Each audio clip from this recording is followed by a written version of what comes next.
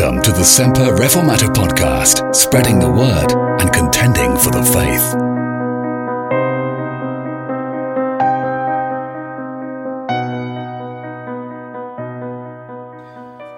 Matthew chapter 15, and we're going to read a few verses from verse 21.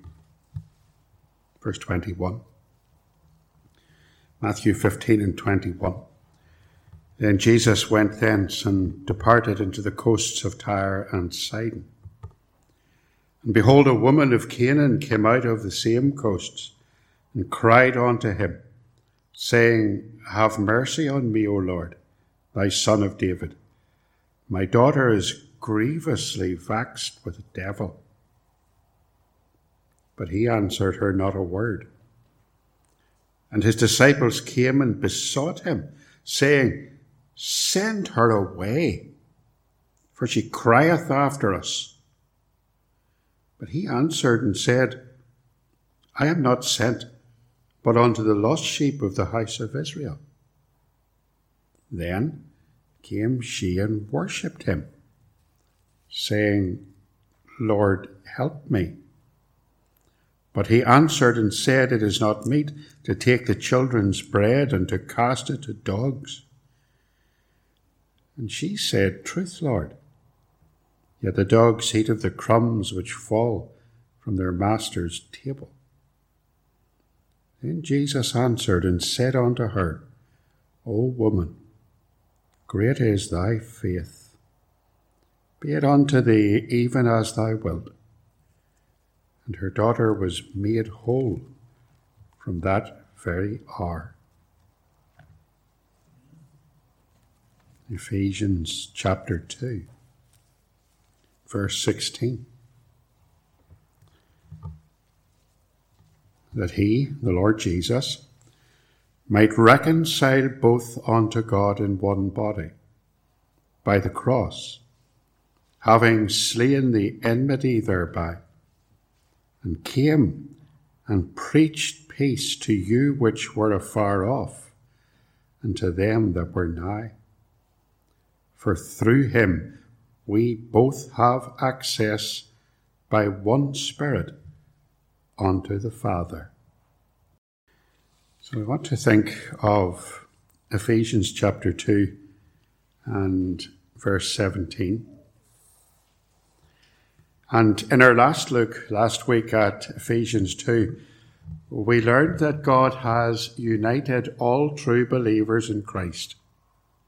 Whatever their ethnicity, whatever their religious background, those who have come to him, those who have trusted him for salvation are his. They're part of his people, his one true Israel. And we saw that Jesus did this firstly by bringing us all from a condition of enmity and rebellion against God our Creator to the place where we have a personal relationship with our Creator, so that we are at peace with God. And in this closeness to God in Christ himself, we have been brought near. So we read tonight that he is our peace, who hath made both one. And Paul has taught us that he has broken down the wall of partition between the Jews and the Gentiles. And he did that by abolishing all those minor laws and ordinances that the Jews had hedged about God's law. He did that by fulfilling the law in his sinless life and in his atoning death on the cross. So a little bit further up in the passage in verse 14, it says, For he is our peace, who hath made both one and hath broken down the middle wall of partition between us, having abolished in his flesh, his sinless flesh, the enmity. Here it is, even the law of commandments contained in ordinances, for to make in himself of twain one new man, so making peace. So I want to go a little bit further with that thought this evening And I want to think about the proclamation of peace in verse 17. And we read there that he came and preached peace to you which were afar off, and to them that were nigh. Christ preaches peace to us.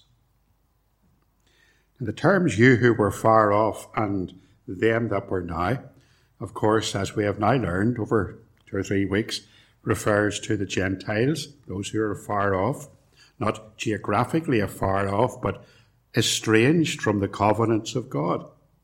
And those who are nigh are the Jews. And we learned that in Christ, those who are afar off have been brought nigh. They've been brought into God's covenant people. The Jews of his day, the legalistic, works religion, self-righteous, Jewish nationalists who believed themselves to be right with God by ticking off lists of good works. And Jesus, Paul says, has preached peace to both groups. Both groups needed to hear the message that they're far from God and that they need to come to him. To his disciples, he said in John 16 and verse 33, "These things I have spoken unto you, that in me ye might have peace."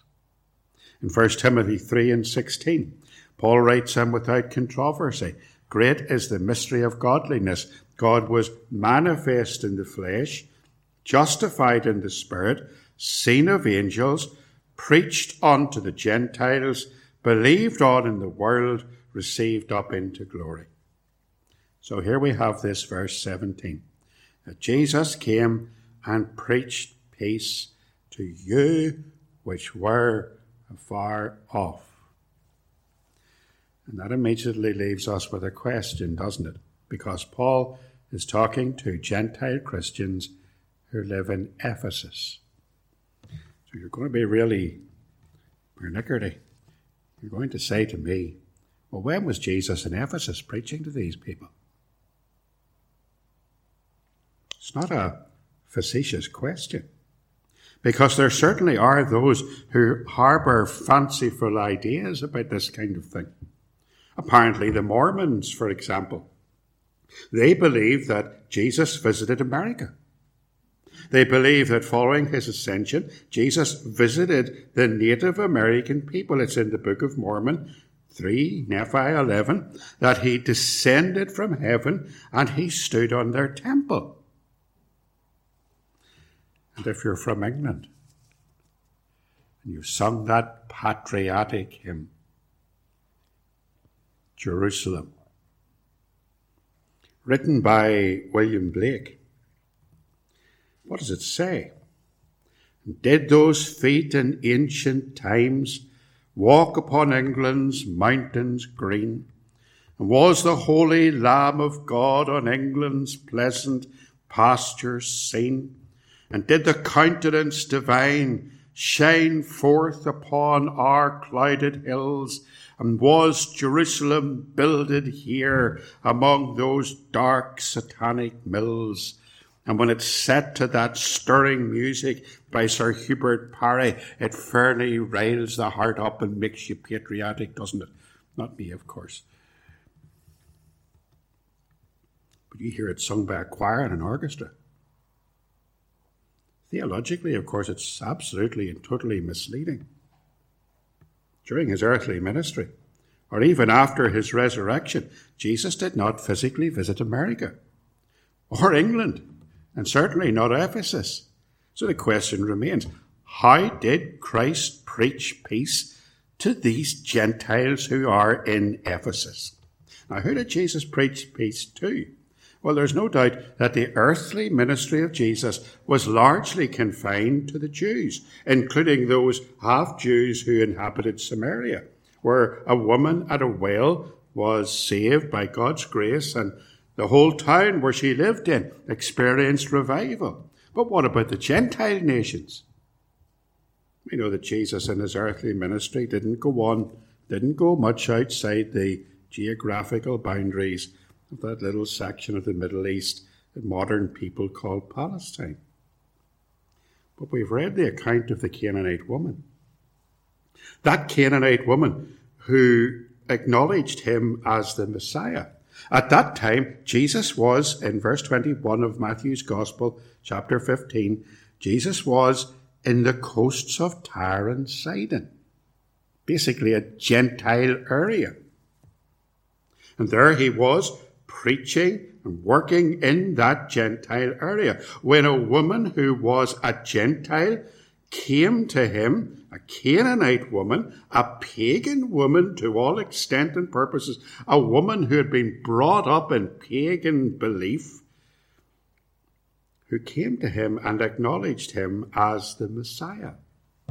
She came to him and she said, "Have mercy on me, O Lord, thy Son of David." It was the language the Jews would have used for the coming Messiah. He was acknowledged as the Son of David. Now, Jesus waited. He didn't reply at first. Verse 22, it tells us that verse 23, that he answered her not a word. And then later on, he gave her an answer that would be typical of Jews. Because he said to her in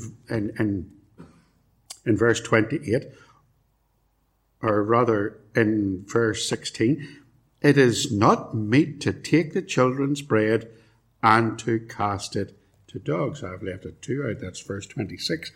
He answered and said, "It is not meet to take the children's bread and to cast it to dogs." Now, as we learned last week, it was common among the Jews to refer to the Gentiles as being of a lesser mortality than they were. They were no better than dogs to a Jew. And yet, despite this testing, this common trait, a Jewish man wouldn't speak to a Gentile woman. A Jewish man would refer to a Gentile as being of a lesser type of mortality.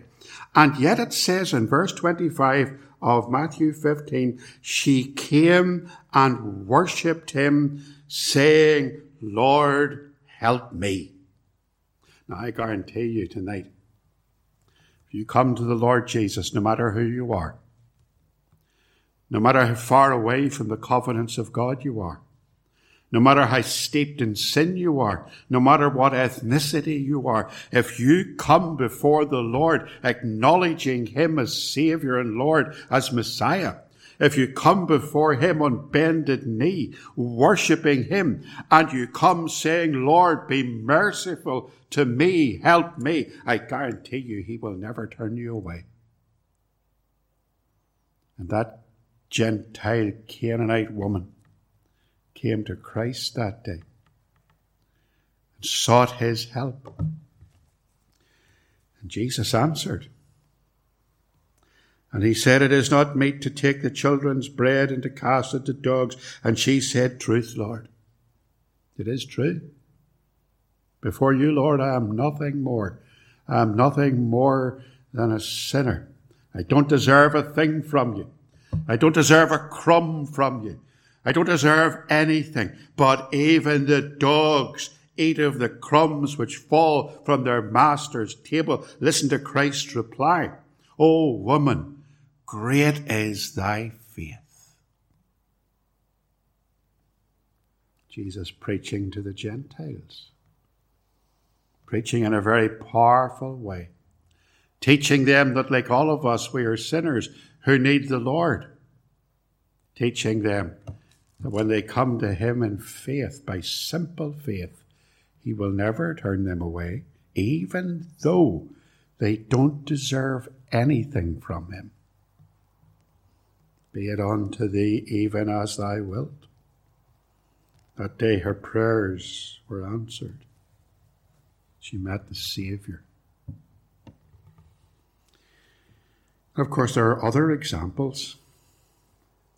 Jesus healed a Roman centurion's servant in Luke chapter 7, verse 1 to 10.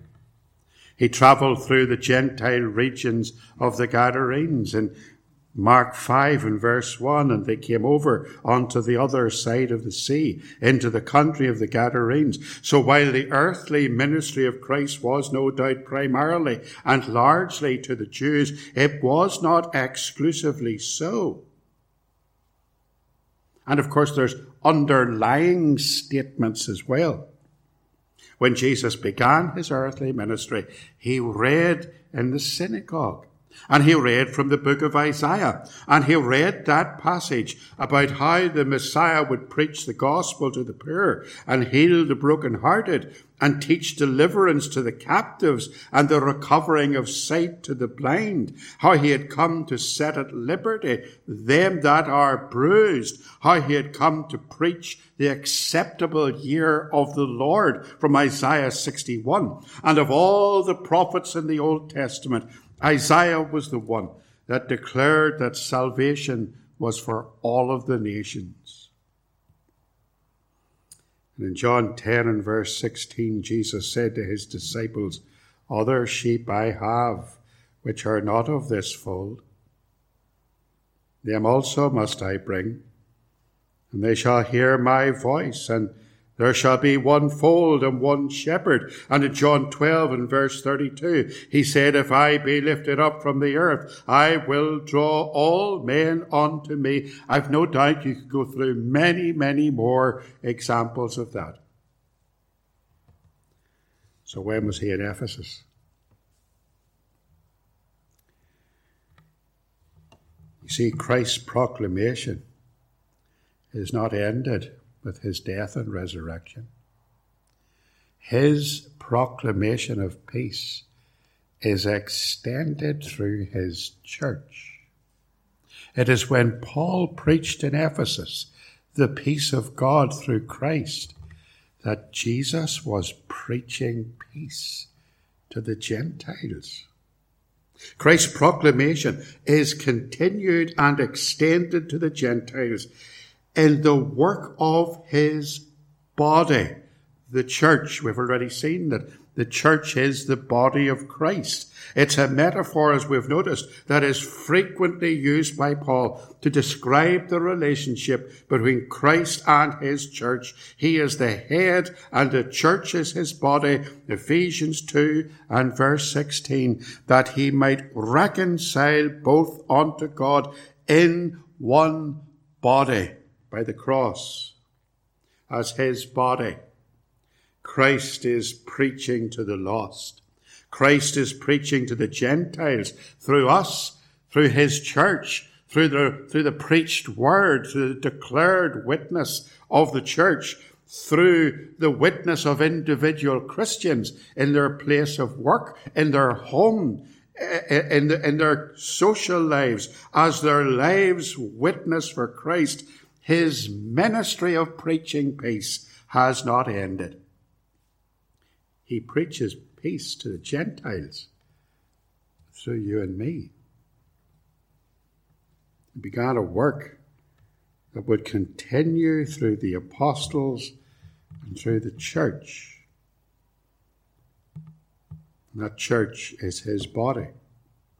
And the early church took this responsibility of carrying Christ's proclamation very seriously. In Acts chapter 2 and verse 38, Peter said unto them, "Repent, and be baptized every one of you in the name of Jesus Christ for the remission of sins, and ye shall receive the gift of the Holy Ghost, for the promise is unto you and to your children and to all that are afar off, even as many as the Lord our God shall call." So Ian Hamilton, in his commentary, comments here, Jesus preached peace to the Ephesian Gentiles through the ministry of his body, the church. In this instance, through Paul's preaching ministry. Jesus preached to the Ephesians. The head spoke through the ministry of his ambassador. The church's head, now risen and exalted to the right hand of God his Father, makes his gospel appeals through the life and the witness of the church. Romans chapter 10 and verse 14. How then shall they call on him in whom they have not believed? And how shall they believe in him of whom they have not heard? And how shall they hear without a preacher? So we've worked that out now, haven't we? Jesus proclaims peace to the Gentiles through Paul and through us. Let's just finish by making 2 points of application. Let's ask why Christ's peace has to be preached. He preached peace to you. Always been a hunger for war among mankind, hasn't there? We see that even today. A lack of peace. Martin Lloyd-Jones, in his great sermon on this subject, in his book 2, in his series in Ephesians, talks about and refers to Isaiah 57 in verse 20, and stealing his illustration. But at least I'm telling you. Isaiah 57 and verse 20 says, "But the wicked are like the troubled sea, but it cannot rest, whose waters cast up mire and dirt." Martin Lloyd-Jones illustrates that the ocean is being pulled about by magnetic forces, I'm quoting him, from the moon and the gravitational pull from the earth. This in turn causes massive turmoil and unrest in the ocean. This is similar to humanity's natural state. Humanity is not at rest. It is at war with God. End quote. Well, you can see that, can't you? You can see the results of the restless hearts of men and women in that verse. For a couple of years we lived in Malile, along the Ballywalter Road in Malile, and right beside the beach. And it was lovely on a beautiful day to wake up in the morning and the sun streaming through the double windows. You open the windows at the front of the house, and the sun would stream in, and you could stand in our living room and you could look straight across the sea to Scotland. It wasn't that far. You could clearly see the houses on the other side. But when there was a storm, it was entirely different. After a storm, that beach that lay in front of us was covered in debris. It was covered in rubbish. It was covered in dead weeds, all cast up by the force of the troubled sea. There was one day our neighbour said to us, "You should go down to the beach and see what's washed up." And there was this 5-foot-long dead fish lying on the beach, washed up. All that rubbish, very often in a heavy gale, not only spread onto the sand, but spread onto the road as well. Troubled sea spreads its filth, spreads its rubbish and its muck as far as it can. I think Isaiah 57 verse 20 is a very accurate description of why we need to preach to all of humanity the peace of God. For the wicked are like the troubled sea when it cannot rest, whose waters cast up mire and dirt. Isn't humanity restless? Isn't humanity troubled? Don't we see more than ever the dirt and the filth and the depravity that's being cast up by our troubled society? We have this control over what we're allowed to say and think. We have children being shown graphic visual images of sexual depravity in primary schools. We have children being actually encouraged to consider if they have gender dysphoria by their teachers, being allowed to choose their pronouns without reference to their parents. We have abortion being used as a common contraceptive, the murder of unborn children being actually promoted by medical practitioners, by the government, by the schools, by the advisory bodies to compensate for the immoral use of sexual activity, an activity that was given as a gift by God to be carefully used and to be cherished between a man and a woman in a lifelong monogamous relationship in marriage. And we have the use of our shores as a destination for people traffickers, human slave traders, and economic migrants. And if you speak out against it, you're accused of being a racist.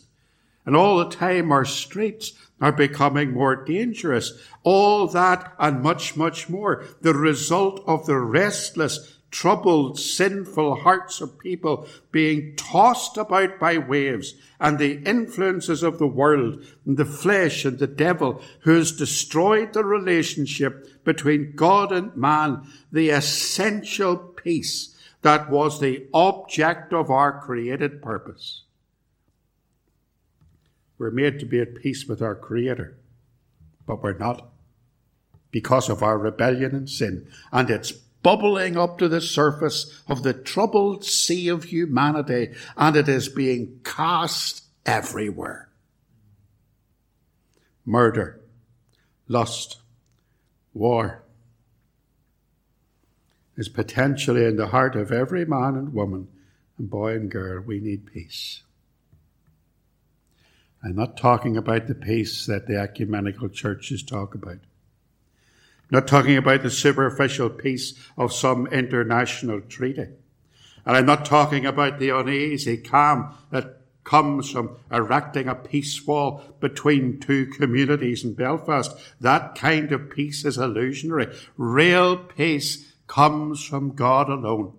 Real peace comes from the restoration of our relationship with God through Christ. That is the peace that is preached to us by the Lord Jesus through his body, the church.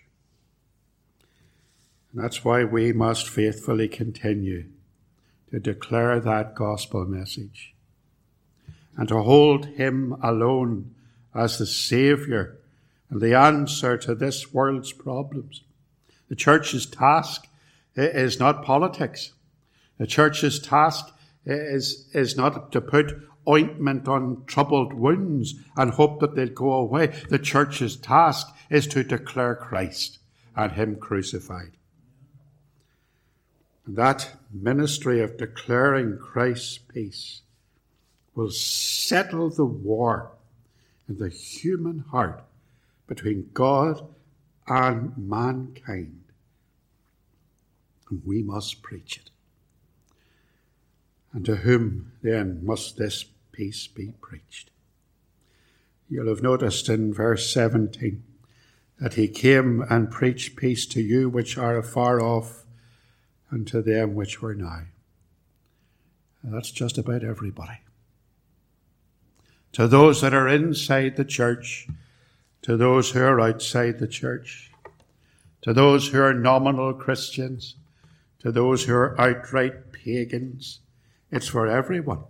There's plenty of people in Northern Ireland who think they don't need Jesus. Plenty of people who think they're good enough to get to heaven. Plenty of people who think that being a member of some church will get them there, or that being a moral, upright person, that they will somehow earn their place in heaven. And none of that is true, for every single person needs Jesus, because we can't have peace with God except on his terms.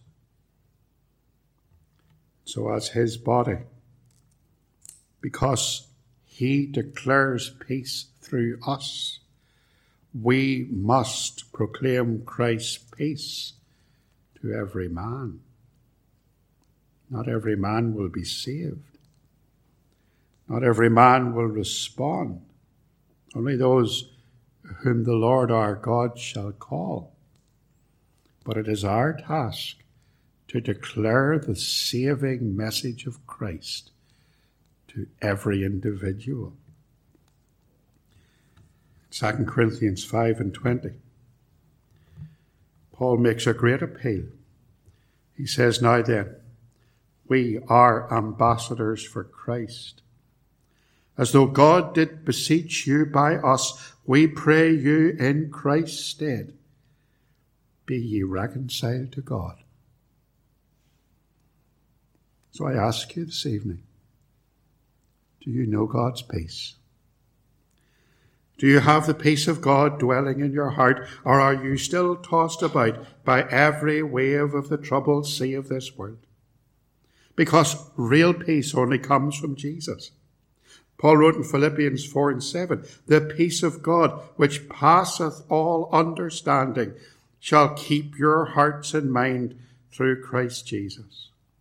Colossians 3:15, "And let the peace of God rule in your hearts, to the which also ye are called in one body, and be ye thankful." Do you have that peace? Come to him now. He is the Lord of peace. He said, "My peace I give to you." He will calm your anxieties. He will settle your troubled heart. He will calm your fears. He says, "Come unto me, all ye who labor and are heavy laden, and I will give you rest." So we've seen how Christ's peace is preached to Gentiles. And we've seen why it must be preached to Gentiles. And we've seen to whom it must be preached. To Gentile and to Jew alike. And that work of Christ continues in the ministry of his faithful church when it preaches the gospel of salvation. Salvation by grace through Christ, through faith in Christ alone. And the application of that is the greatest need of mankind, is to experience God's peace. For there is no other way to be in heaven.